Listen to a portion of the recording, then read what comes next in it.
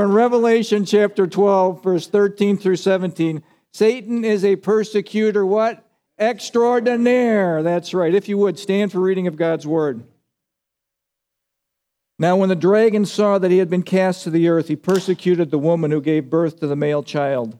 But the woman was given 2 wings of a great eagle, that she might fly into the wilderness to her place, where she was nourished for a time and times and half a time from the presence of the serpent.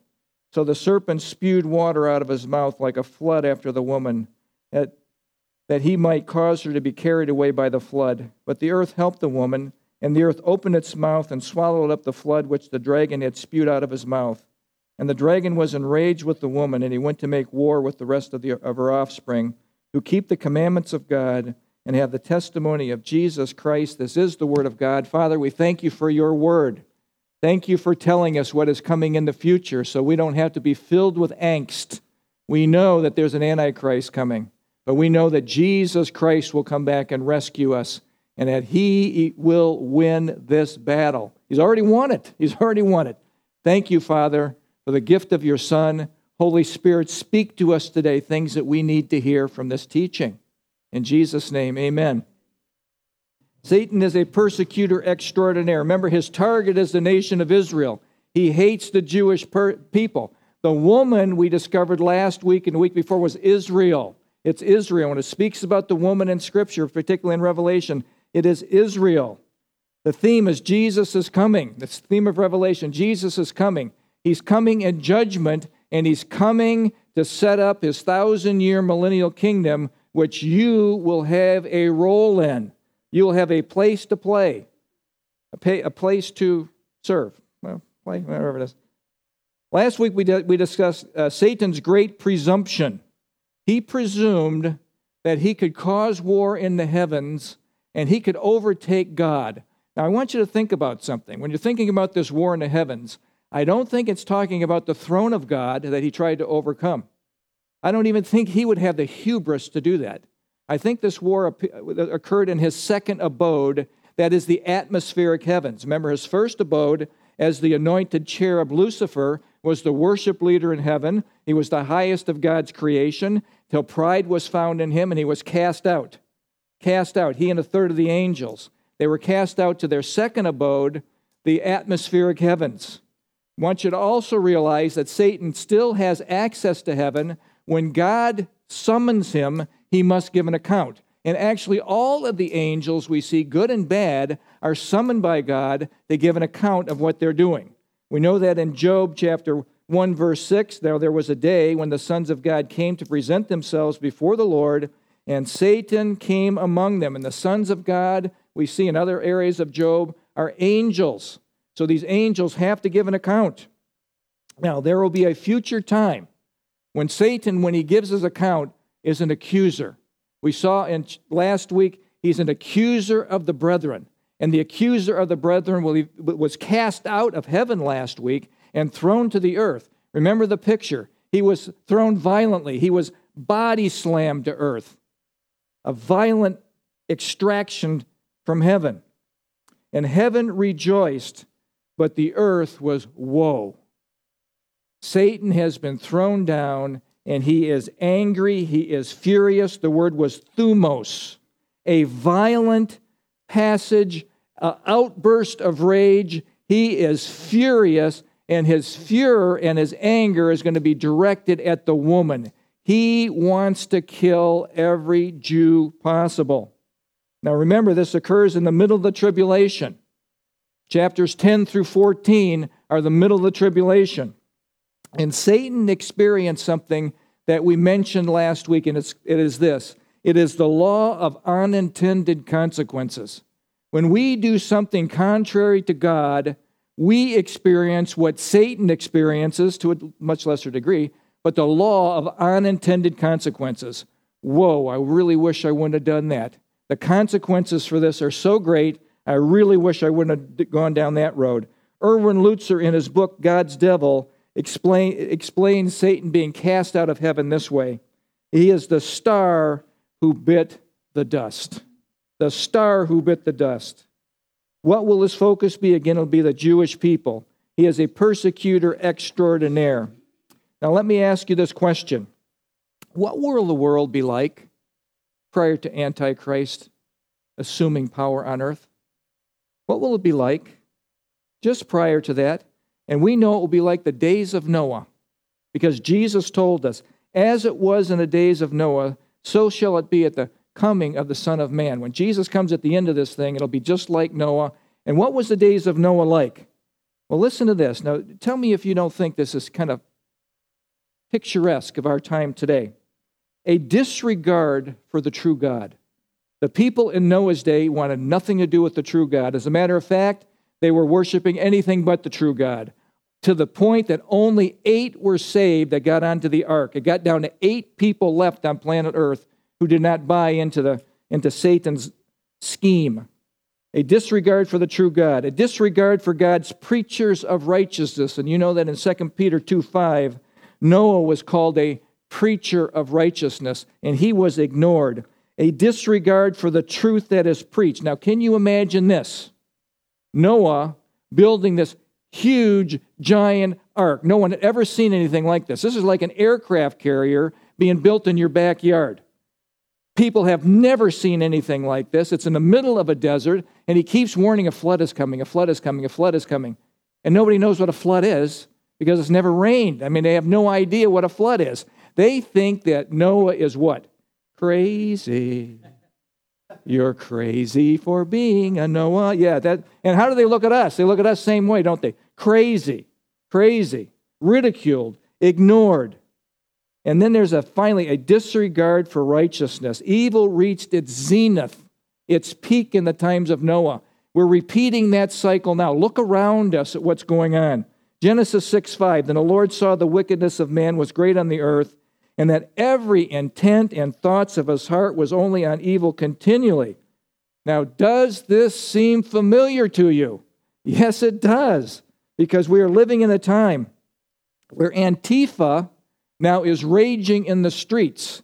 Lawlessness is abounding in the streets, and contrary to any other time, at least in the history of this country, governors are on their side, mayors are on their side, city councils are on the sides of Antifa, and we have lawlessness that is endorsed by the leadership. That has never happened in America.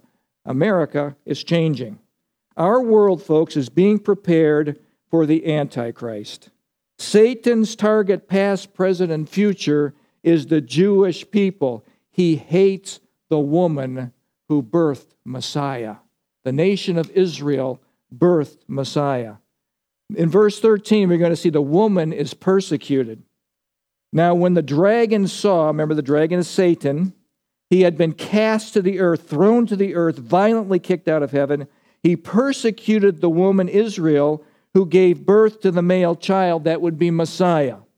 So, why the all-out assault on Israel? Why the all-out assault? And the answer is in verse 12 last week. He knows his time is short. Satan knows, the end is here. I have to be all out on my killing of the Jewish people.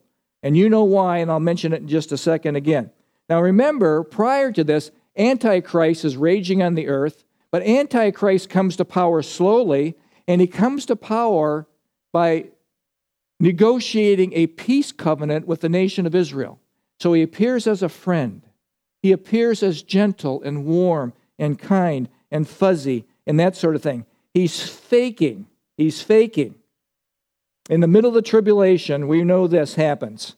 Satan will be thrown to the earth. We saw that last week.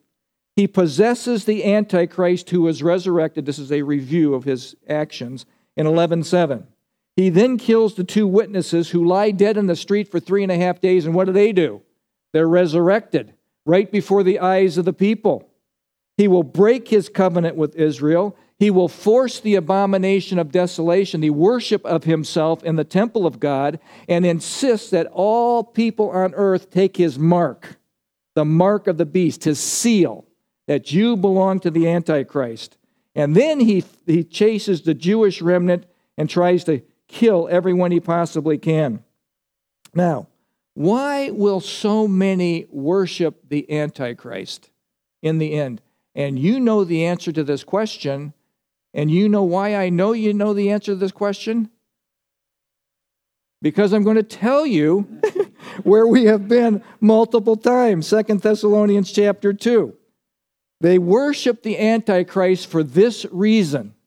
The coming of the lawless one, that is the Antichrist, is according to the working of Satan, the energia of Satan, with all power, signs, and lying wonders. And I think this is referring to the time when Satan is cast out of heaven. He personally indwells the Antichrist. We'll see more of that in our future teachings, that I believe he will personally indwell the Antichrist. And at that time, Antichrist will do miracles and signs and wonders that will mesmerize the world. Mesmerize the world. And with all unrighteous deception, isn't that the way Satan is, among those who perish. Now, why do they perish? Because they did not receive the love of the truth that they might be saved. It's the same then as it is now. Those who refuse to accept and receive the love of the truth of who Jesus Christ is will perish. They have bought into the delusion. And for this reason, God will send them strong delusion that they should believe the lie. And you remember what the lie was? That Antichrist is the true Christ. That is the great delusion. That is the great delusion. Now, what does Antichrist do? Or what does Satan do once he's kicked out of heaven? He chases the woman. And the woman then has a great escape. Verse 14. But the woman was given 2 wings of a great eagle, that she might fly into the wilderness to her place, where she is nourished for a time, that's 1, times, that's 2 more, that's 3, and a half time, that's 3.5 years of protection in the last part, from the presence of the serpent. So the woman is going to make her escape, but Antichrist is going to make his chase after the woman. So, God, this is very important. God always has an escape plan for his people. For the nation of Israel, they're fleeing into the wilderness. Antichrist is chasing them. They look like they're going to be caught. Just like the Jews, when they were running from Pharaoh at the Red Sea, they were caught. They were caught. I'm going to give you an analogy here in just a second. Let me ask you this. What do you think your escape plan is? We have an escape plan. That's right. We have an escape plan. It's the rapture of the church. 1 Thessalonians 4, 16 through 18. For the Lord himself, notice how personal this is. He's coming for his bride. He's coming for his church. He's coming for you. The Lord himself will descend from heaven. And notice it's loud, with a shout, the voice of an archangel, and the trumpet of God. And what happens? The dead in Christ will rise first. Then we who are alive and remain shall be caught up, harpazo, caught up together with them in the clouds to meet the Lord in the air. And thus we shall always be with the Lord. And the most important part of this verse is the next one. Verse 18, comfort one another with these words. Let me ask you a question. If you're going to go through the seal judgments and you believe in a mid-tribulation rapture, and you're going to have to go through Antichrist war, famine, and death, and 1/4 of planet Earth dies, 2 billion people, how do you comfort one another knowing you're going to go through that before you're raptured? This is another reason that we believe in a pre-tribulation rapture of the church. I think there's strong evidence for it. We are to comfort one another with these words. God has an escape plan for his chosen, just like the escape plan for the Egyptians. In Exodus chapter 19:4, he says this, I bore you on eagle's wings and brought you to myself. He's telling that about the Jewish people. This is very close to this. I was given 2 wings of a great eagle that she might fly into the wilderness to her place. The Jews were being chased by Pharaoh's army, fled into the wilderness. These in the future will flee into the wilderness. The analogy is amazing. The great escape, you must remember, is orchestrated by God. It is not the United States Air Force coming in and saying, okay, we're going to come to the rescue, or the Israeli Defense Force or something like that. No, this is God. Remember, God has always been Israel's protector.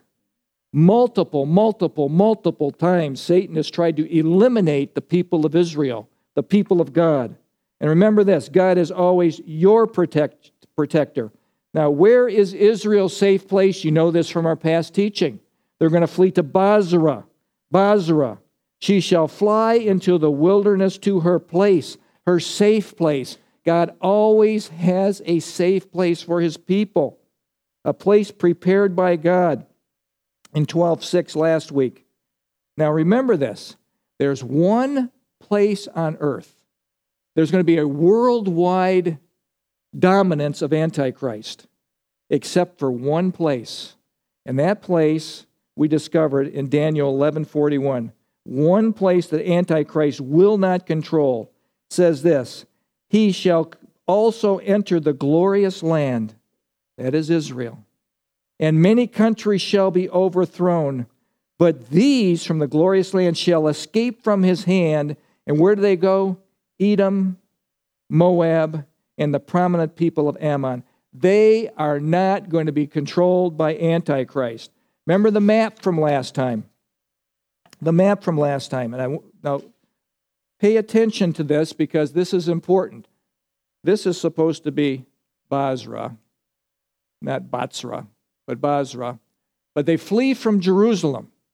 They have seen the abomination of desolation described by the prophet Daniel in 9:27, and also by Jesus, mentioned it in Matthew chapter 24. These Jews have probably have knowledge of the Old Testament, heard the witness of the two witnesses. They are making their flee. They are not believing Jews yet, but they know that Antichrist is doing something absolutely horrific, setting up the abomination of desolation, and they are fleeing like they should. Very important point. They're not saved yet, but they're fleeing. These will be saved at the end of the tribulation period. Now, hold it before we switch that. Ammon is up here. Moab is here. Edom is down here. This is Jordan. This place will be protected from the Antichrist in the future. Now, with that stated, where is your safe place? And I would suggest to you, and you know this, if you're a Christian, you lived any time at all, you know that your safe place is close to your shepherd. You know that when life gets hard, you want to be close to your shepherd. Look, every one of us has some sort of struggle, some sort of issue, something we're dealing with. And it is most comforting when you are near your shepherd. Remember, the Lord is your shepherd. I shall not want. He makes me lie down in green pastures. He leads me beside the still, calm waters. My soul might be in turbulence, but he will lead me beside the still waters, and he will restore my soul. Yes, your safest place that you can be is in the center of God's will. You realize that, don't you? In the palm of his hand. Now, I have heard friends of mine say, I really hope my child doesn't become a missionary because I don't want them to go to some unsafe place in Africa or the Sudan or Iran or something like that. I go, oh, no. The safest place you can be is in the palm of the hand of your God. That's the safest thing, the center of the will of God. How do I know that? Because God has promised to provide for and protect his people until it's time for your exit. Time for your exit. Satan, interestingly enough, with all of his vehement hatred for the nation of Israel, will not be able to touch this remnant that is fleeing. It's God's miracle, and there's nothing Satan can do about it. You know, Satan over and over and over has been thwarted. Over and over and over. He makes a move, God makes a counter move. He makes a move, God makes a counter move. In verse 15 and 16, Satan is thwarted again. Verse 15 and 16. So the serpent spewed water out of his mouth. Now you're thinking, what in the world is that? Well, if you do a search of Scripture, in 17:5, we see that the water are peoples, nations, tongues, groups, people groups. also in Daniel 9:26, we see that Titus's army is going to go into Jerusalem. Jesus is predicting it, or the prophet is predicting this, and destroy the city in 70 A.D. like a flood. You'll read that at the very last part of Daniel 9:26. So the flood is an army. You allow Scripture to interpret Scripture. So that gives you a little context. So the serpent spewed water out of his mouth like a flood after the woman, that he might cause her to be carried away by the flood, by the pursuing army. But the earth, interesting, helped the woman, and the earth opened its mouth and swallowed up the flood, swallowed up the army, which the dragon had spewed out of his mouth. Sounds like an earthquake, and Satan's army gets just buried into the earth. That's what it sounds like. So God pursues and God delivers, and I might say this over and over and over again, thwarted by God. The theme of our lives, the believer's life, is this: but God. I want you to think about something. But God in your life. God to the rescue. Time and time and time again. I don't think we have any idea how often that has happened in our lives, where we have been protected and protected and protected and protected and protected by our God. You think that Satan would learn, wouldn't you? All the times he was thwarted. All the schemes he's tried to put out. Satan has a problem. And it's like humanity's problem. We all have this problem. If you go this far, unrestrained sin makes one delusional. Satan is the most brilliant and the most beautiful and the smartest. He's not wise, but he's the smartest of all God's creation. He's presumptuous, he's arrogant, he's foolish, and he's delusional. And again, he's living out the law of unintended consequences. And unintended consequences are constantly being lived out in our lives. When we get off track, there will be unintended consequences that come in.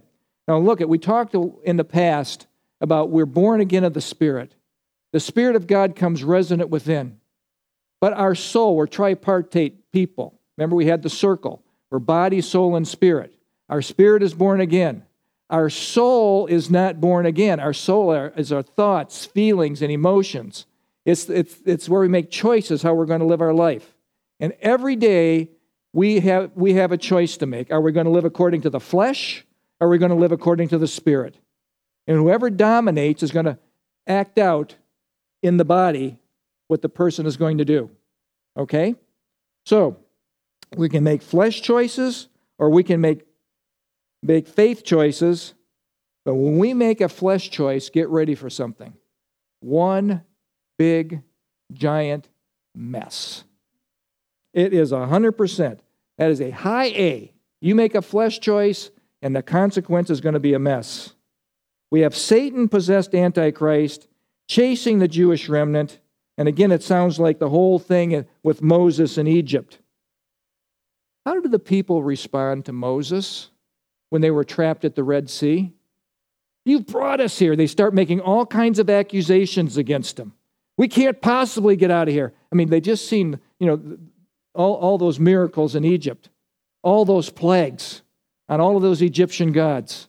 Now they're trapped by the Red Sea, and they're turning on Moses in Exodus 14, 10 through 14. We don't have time to go there, but I want to give you the classic response of Moses.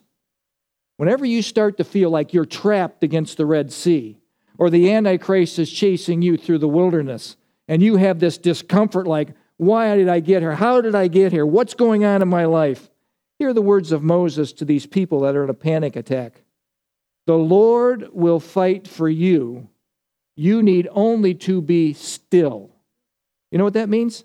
To hold your peace, to be quiet, to quit grumbling, and to quit complaining. That is what he's saying here. In our text today, you know that these people know that Antichrist is on the way. Can you feel the earth shaking as they're running away and the heavy equipment is coming at them and the soldiers are coming at them? And they feel this tension and this pressure. It's a dire situation. They're trapped in the middle of nowhere. There's no hope. For the fleeing Jews, it's going to be another but God moment. Like the Red Sea parting for Moses, the earth parted for the remnant, and the result was this, as it says in the text. The earth opened its mouth and swallowed up the flood, the pursuing army. Another thwarted by God. Now you'd think that Satan would learn. He's a smart guy. He's the most brilliant of all of God's creation. He never learns. Does he take this defeat in stride? Does he say, okay, no. Satan, like all bloviators, has another fit. He's enraged with the woman. And you know what he does? He then goes after the offspring. Verse 17, Satan's war with the woman and her offspring. And the dragon was enraged with the woman. And he went to make war with the rest of her offspring. Who are they? Well, two things. Who keep the commandments of God and have the testimony of Jesus Christ. A little bit different group here. The offspring. The offspring. Who are the offspring? Listen to this. I believe that they are believing Jews in other parts of the world who are unable to make their exit to Basra. Remember, there's more Jews living outside the land than live inside the land. There are Jews outside the land that know about Moses, or know about Noah, know about Daniel's prophecy. There are Jews outside the land that have heard about Jesus and his prophecy in Matthew 24. So there are other parts of the world, and they didn't have a chance to go to Basra. And I also believe it is pointing at Gentile believers, tribulation saints, those who have believed, the 144,000. So these people that did not make their escape, these people that are the target, are the ones that have been witnessed to by the 144,000 throughout the whole world. They've come into the body of Messiah. They're now part of the body of Messiah. Unbelieving Jews, I do not believe, are Antichrist target. They've already taken the mark of the beast at this point. They are already owned by Satan. He's not messing with them. He wants those that are true to Jesus Christ. Who are the offspring? They keep the commandments of God and have the testimony of Jesus. Remember, 1/3 of the Jews will be safe. God will keep them safe. 2/3 will die. 2/3 that side with Antichrist will die. Remember this, it's the remnant believing at the end of the tribulation that do two things. It's not unbelieving Jews that are going to do this. It's not the 2/3, it's the remnant, it's the 1/3. The Jews must do two things for Messiah to return: admit their national sin of rejecting Messiah, and secondly, plead for him to return. This is the greatest display of anti-Semitism in the history of the world. And believe me, there's been plenty of that is going on. Satan is simply acting out what his character is. Remember what that was in John 8:44? He was a murderer from the beginning, not holding to the truth, because there's no truth in him. When he speaks when he lies, he speaks his native language, for he is a liar and the father of lies. He's a murderer and he is a liar. He's going to lie to the Jewish people, act like their friend, and he's going to turn on them. He's going to allow them to build their temple, allow them to have temple sacrifices. He's going to look like a great guy, and then he's going to turn on them. He absolutely hates the Jewish people. Let me say something here. Anti-Semitism has always existed, but it will reach its peak in the tribulation period. Now, most of us are familiar with the anti-Semites in the world, like Hitler. He's the chief one, killed 6 million Jews. But there's another guy called Ahmadinejad. That's close, okay? He's an Iranian president. You'll see his face in just a second. But yet few people know about Luther, and few people know about Calvin. Luther's originally befriended the Jews, but because they wouldn't convert, he turned on them and actually hated them. Luther's writings actually were the impetus for Hitler's indoctrination of Germany. The church has replaced Israel. These are Christ killers. We should get rid of them. And it swept through Germany, and the German people bought into it. Lutherans today have repudiated this. Lutherans in the 30s bought into it. Isn't that tragic? John Calvin also was a vehement hater of the Jewish people. Now, Andy Woods has this picture on his website. You have Luther, and you have Hitler, and you have this Iranian crazy guy that hates the Jews. And he also has on his website this quote from Luther. First, their synagogue should be set on fire. Secondly, their home should likewise be broken down and destroyed. Thirdly, they should be deprived of their prayer books and their Talmuds. Calvin said this, shockingly. Calvin repeatedly refers to the Jews as profane, ungodly, sacrilegious dogs, describing them as barbarous nation and the people of Israel rejected by God. Now, what is the problem here? What do Luther and Calvin have in common? Replacement theology. They've bought into Augustine's teaching. In the 4th century, Augustine wrote a book, The City of God. And in that, he started to allegorize Scripture. He started to not take Scripture as it was written, as it was written. And he formed a basis for replacement theology. Augustine, Luther, and Calvin laid the framework, the groundwork, for replacement theology today, where the church has replaced Israel. That is not a true teaching. Look at Luther had a lot of great stuff. He was responsible for the Reformation. He did a lot of wonderful things. He was wrong on this. John Calvin had a lot of great stuff, but he was wrong on this one. Tommy Ice says this, replacement theology is the view that the church is the new or the true Israel that has permanently replaced or superseded Israel as the people of God. That is a false teaching. And Tommy Ice is revealing that. Andy Woods in his work says this, replacement theology has been the fuel that has energized medieval anti-Semitism, Eastern European massacre of Jews, the Holocaust, contemporary disdain for the modern state of Israel, and he finishes with this statement. When replacement theology has flourished, the Jews had to run for cover. Isn't that something? God is not through with Israel. How do we know that? The Bible tells us so. The replacement theology is not biblical. Look at, remember the book of Daniel. Remember Daniel 9:24. We went through this so many times, I decided not to put it on the overhead. The 70 weeks prophecy that was promised to your people and to your holy city. These are weak years. When they came back from Babylonian captivity, God says you have 490 years, and this whole thing could be done. If they believed in the Messiah, it would have been done. But at year 483, they rejected Messiah. At the 69th week, there is 1 week left. The 1 week is the 7-year tribulation period. Was that explained well enough? Do people understand that? Just give me something. Yes.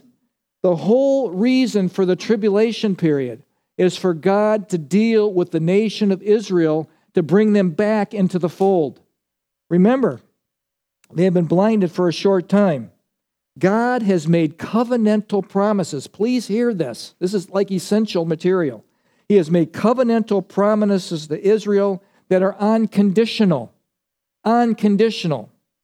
Genesis, we went through this last time. Genesis 12, Genesis 15, Genesis 17. Then we talked about Jeremiah 31, 35, and 36, where God says, in order for the nation of Israel to not exist, the sun would have to disappear. The moon would have to disappear. The stars would have to disappear. That's what would have to happen. That hasn't happened. The nation of Israel are still part of God's plan. Paul did not believe that God was through with Israel. In Romans 11, 25 and 26, he talks about a mystery. I don't want you to be ignorant of this mystery, brethren, since you think you'll be wise in your own opinion. For blindness in part, not totally, there's still Jews being saved, not many, but there are some. Blindness in part has happened to Israel until when? The fullness of the Gentiles come in. What's the fullness of the Gentiles? A set number of Gentiles that will believe in the church age. When that last one is saved, that last man or that woman is saved, that is the end of the church age. Blindness in part has happened to Israel until the fullness of Gentiles will come in, and then all of Israel will be saved. The all of Israel are the remnant who believe in Messiah. Remember Zechariah 13, 2/3 will not believe. 1/3 will believe as coming through the fire. So, Israel's blinded in part until the fullness of the Gentiles comes in, and God will refocus on the nation of Israel. Our world today, folks, is ramping up more and more hatred for the Jewish people. We're coming into a time, you look in Europe, you look around the world, they are still hated. It's a tragedy of tragedies, and it's all part of Satan's ongoing hatred of the Jews. He's a persecutor of the Jews, and believe me, it's not just the Jews. He hates you. He hates you, the believer in Messiah. You are a target also. It's the reason we can say Satan is a persecutor extraordinaire. In closing, Satan is a persecutor, as we've said. Now, we've mentioned this many times. The reason we study Bible prophecy, so that we know what is coming. We know what to expect. God has not left us blind. The revelation is the unveiling. It's the revealing of what's going to happen. It's not hiding, it's the revealing. It's the uncovering. To not become distraught as the signs of the times are unfolding right before our eyes.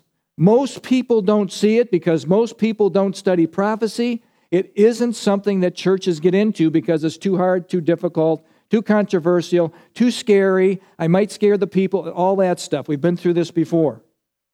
But a few will know. A few will know what is coming. But the vast majority will be deceived. Now look at, Jesus made this real plain. Jesus said, enter by the narrow gate. For wide is the gate and broad is the way that leads to destruction, and many go in by it. And narrow is the gate and difficult is the way that leads to life, and there are few who find it. There are few who really know what's going on. The Antichrist will come this way. He will come into the world as a lifesaver for the world. Remember last time, he's going to be an economic guru. He will be a peacemaker. He's going to come on the white horse, and we have the 4 horsemen of the apocalypse here. And he comes on the white horse, peacemaker. Remember, he has a bow, no arrows. He's slithery, he's slippery. But very quickly, he takes over the whole 10-nation confederation. Remember, 3 of them rebel, and he puts them down.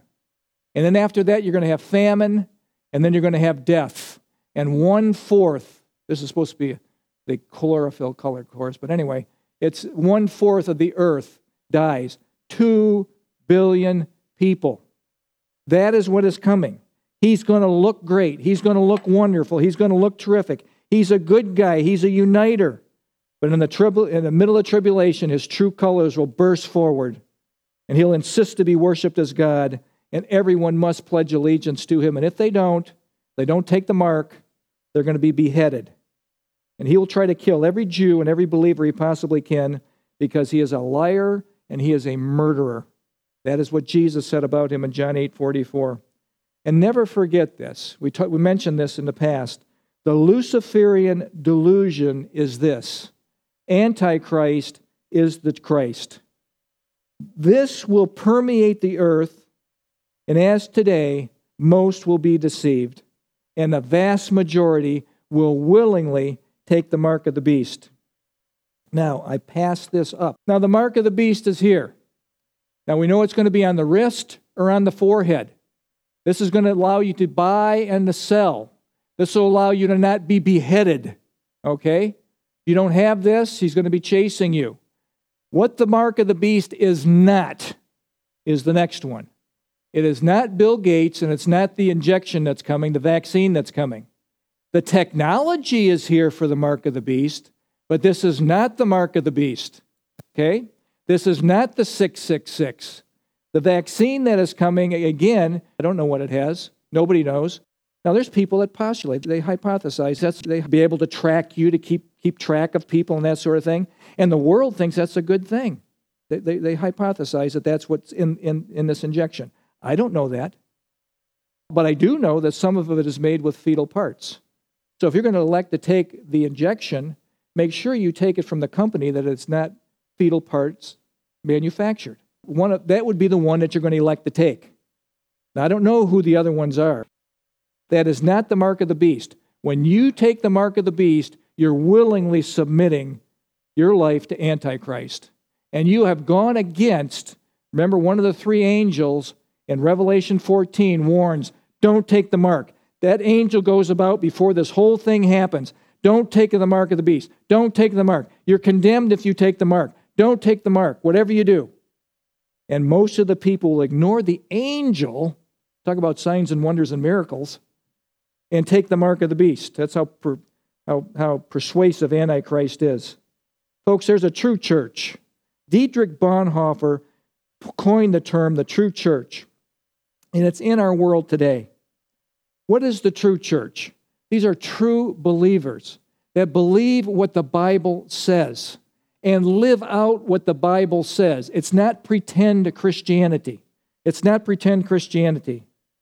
Most of the true church today is found in other parts of the world, in third world countries, where Christianity is forbidden.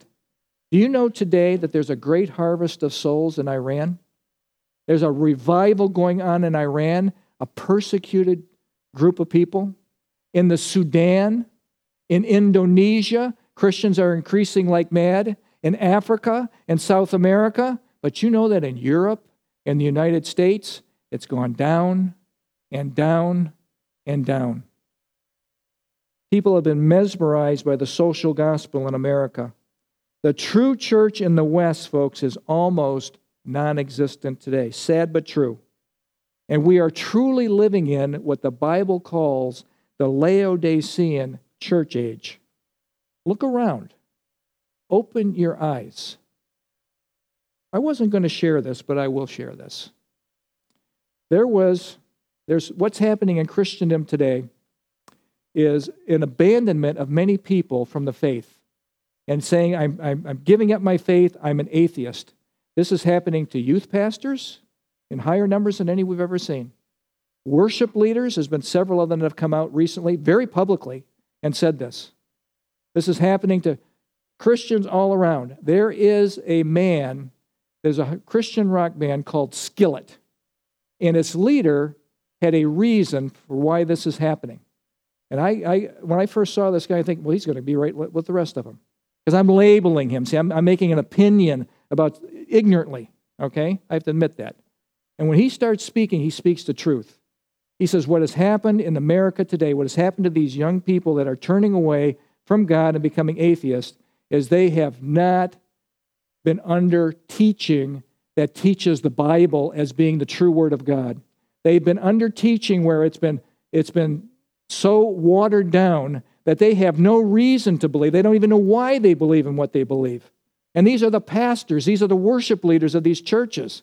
And they're empty in their souls. They're not being filled with God. They're not being filled with the Word. They're not being filled with the Spirit of God. And so they're turning away. And he to his credit, puts it on this seeker-friendly gospel church today. And I think he's right. Folks, what do Laodiceans worship? The God of their imagination. Most people want the genie God, don't they? I want the God that's going to rescue me from my situation. I want the God that's going to make everything all better for me. I want the God that I can control. I'm the one that controls him. He doesn't control me. After all, isn't life all about me? Now, when you go to most places, life is all about you. And that is not true. Life is all about the Lord Jesus Christ. We are his servants. We belong to him. He purchased us with his blood. I am not my own. I have been bought with a price.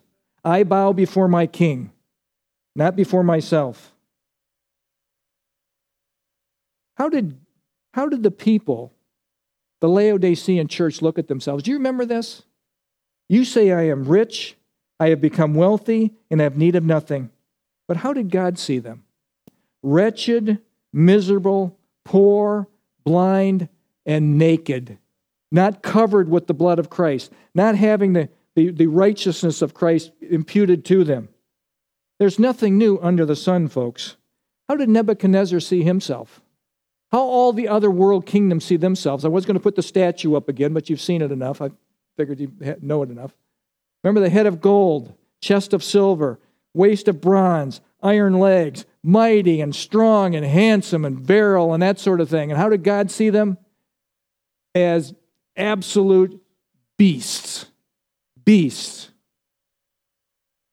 Listen to this. Even in the lukewarm era that we are in, there is hope. Hope. Hope today is the same that has been all through history, where God cries to people, turn and live. Turn and live.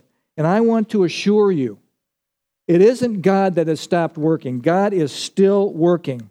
God is still calling people. God is still convicting. The Spirit of God is still convicting of sin, righteousness, and judgment. God still desires that all men be saved and come to knowledge of the truth. That's the heart of God in 1 Timothy 2:4. There's things that we must know. Know this.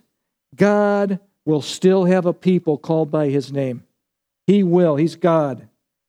And know this. No matter what Satan tries to do to you, know this. God will strengthen you and He will protect you from the evil one. That's 2 Thessalonians 3:3. Even in these turbulent times. Look, at every family in here is going through something. When you look at interpersonal relationship problems, we wrestle not against flesh and blood, but powers and principalities in the heavenlies. There's demonic forces that are at work behind all of this stuff. God will strengthen you and protect you. You stay under His cover. You get out from under His cover, you're going to be subject to the hits. It's not that you're not in the family of God, but you're putting yourself in dangerous territory. And know this, never forget it, you're the people of God and you are precious to God. God loves you so much that He gave His only begotten Son to die for you. And know this, there's nothing that the persecutor extraordinaire can do about it. You belong to God. There's nothing Satan can do about it. Wayne Watson wrote a song. It's called The People of God. Allow me to close with these words. Notice what he starts out with. He starts out with a confession of faith and belief. With our lips, let us sing one confession. With our hearts, hold to one truth alone. For He has erased our transgressions, claimed us and called us His own, His very own. I mean, that's salvation. That's salvation. And then once saved, watch this proclamation. Hear us, O spirits of darkness, so you will know that where we stand, we are His servants, purchased with scars, bought by the blood of the Lamb. The blood of the Lamb. We have been purchased. We hear this, O spirits of... That's why you confess with your mouth. That's why you have a public confession. Hear us, O spirits of darkness. That's why we get baptized, a public confession. I belong to the Lord Jesus Christ, and I want everyone to know that He is my God. I will not worship a false God. And then he closes with the chorus, which you're familiar with. We're the people of God, called by His name, called from the dark and delivered from shame. One holy race, saints every one, because of the blood of Christ, Jesus the Son. Oh, what a great song. Know this, you are the people of God, dearly loved, precious to God, and the persecutor extraordinaire can do nothing about it. You are secure in your God. He loves you. Remember, when you're thinking about what is going on in your life, and many of us are going through some traumatic times, all the plans that God has for you remember them. All the plans He has. I know this. He has His plans for me, and I know that I'm in His hands. My God knows the plans, and my God has me in His hands. I am protected, covered by my God. Now we're going to pray here. At the end of the communion service, I'm going to play a song. It's going to be on the overhead here. It's going to be a Rob and Mark song. And the song is All Is Well. And I would ask you to look at your life, seriously look at it, and realize as the people of God, no matter what is going on in your life, God has you in the palm of His hands. Let's pray. Father, we thank You for this time that You've allowed us to study Your Word. Holy Spirit, You take this Word and You implant it into each one of us. Each one of us, God, needs a touch from You. Thank You that You have made us the people of God, called by Your name, cleansed from our sins, no more shame, one holy race, saints everyone, because of the blood of Christ Jesus the Son. Thank You, Father, for the gift of Your Son. And thank You for saving us. And thank You, Holy Spirit, for being the rod of iron up our spines that allows us to walk this thing out. Thank You for being here today with us. In Jesus' name, amen.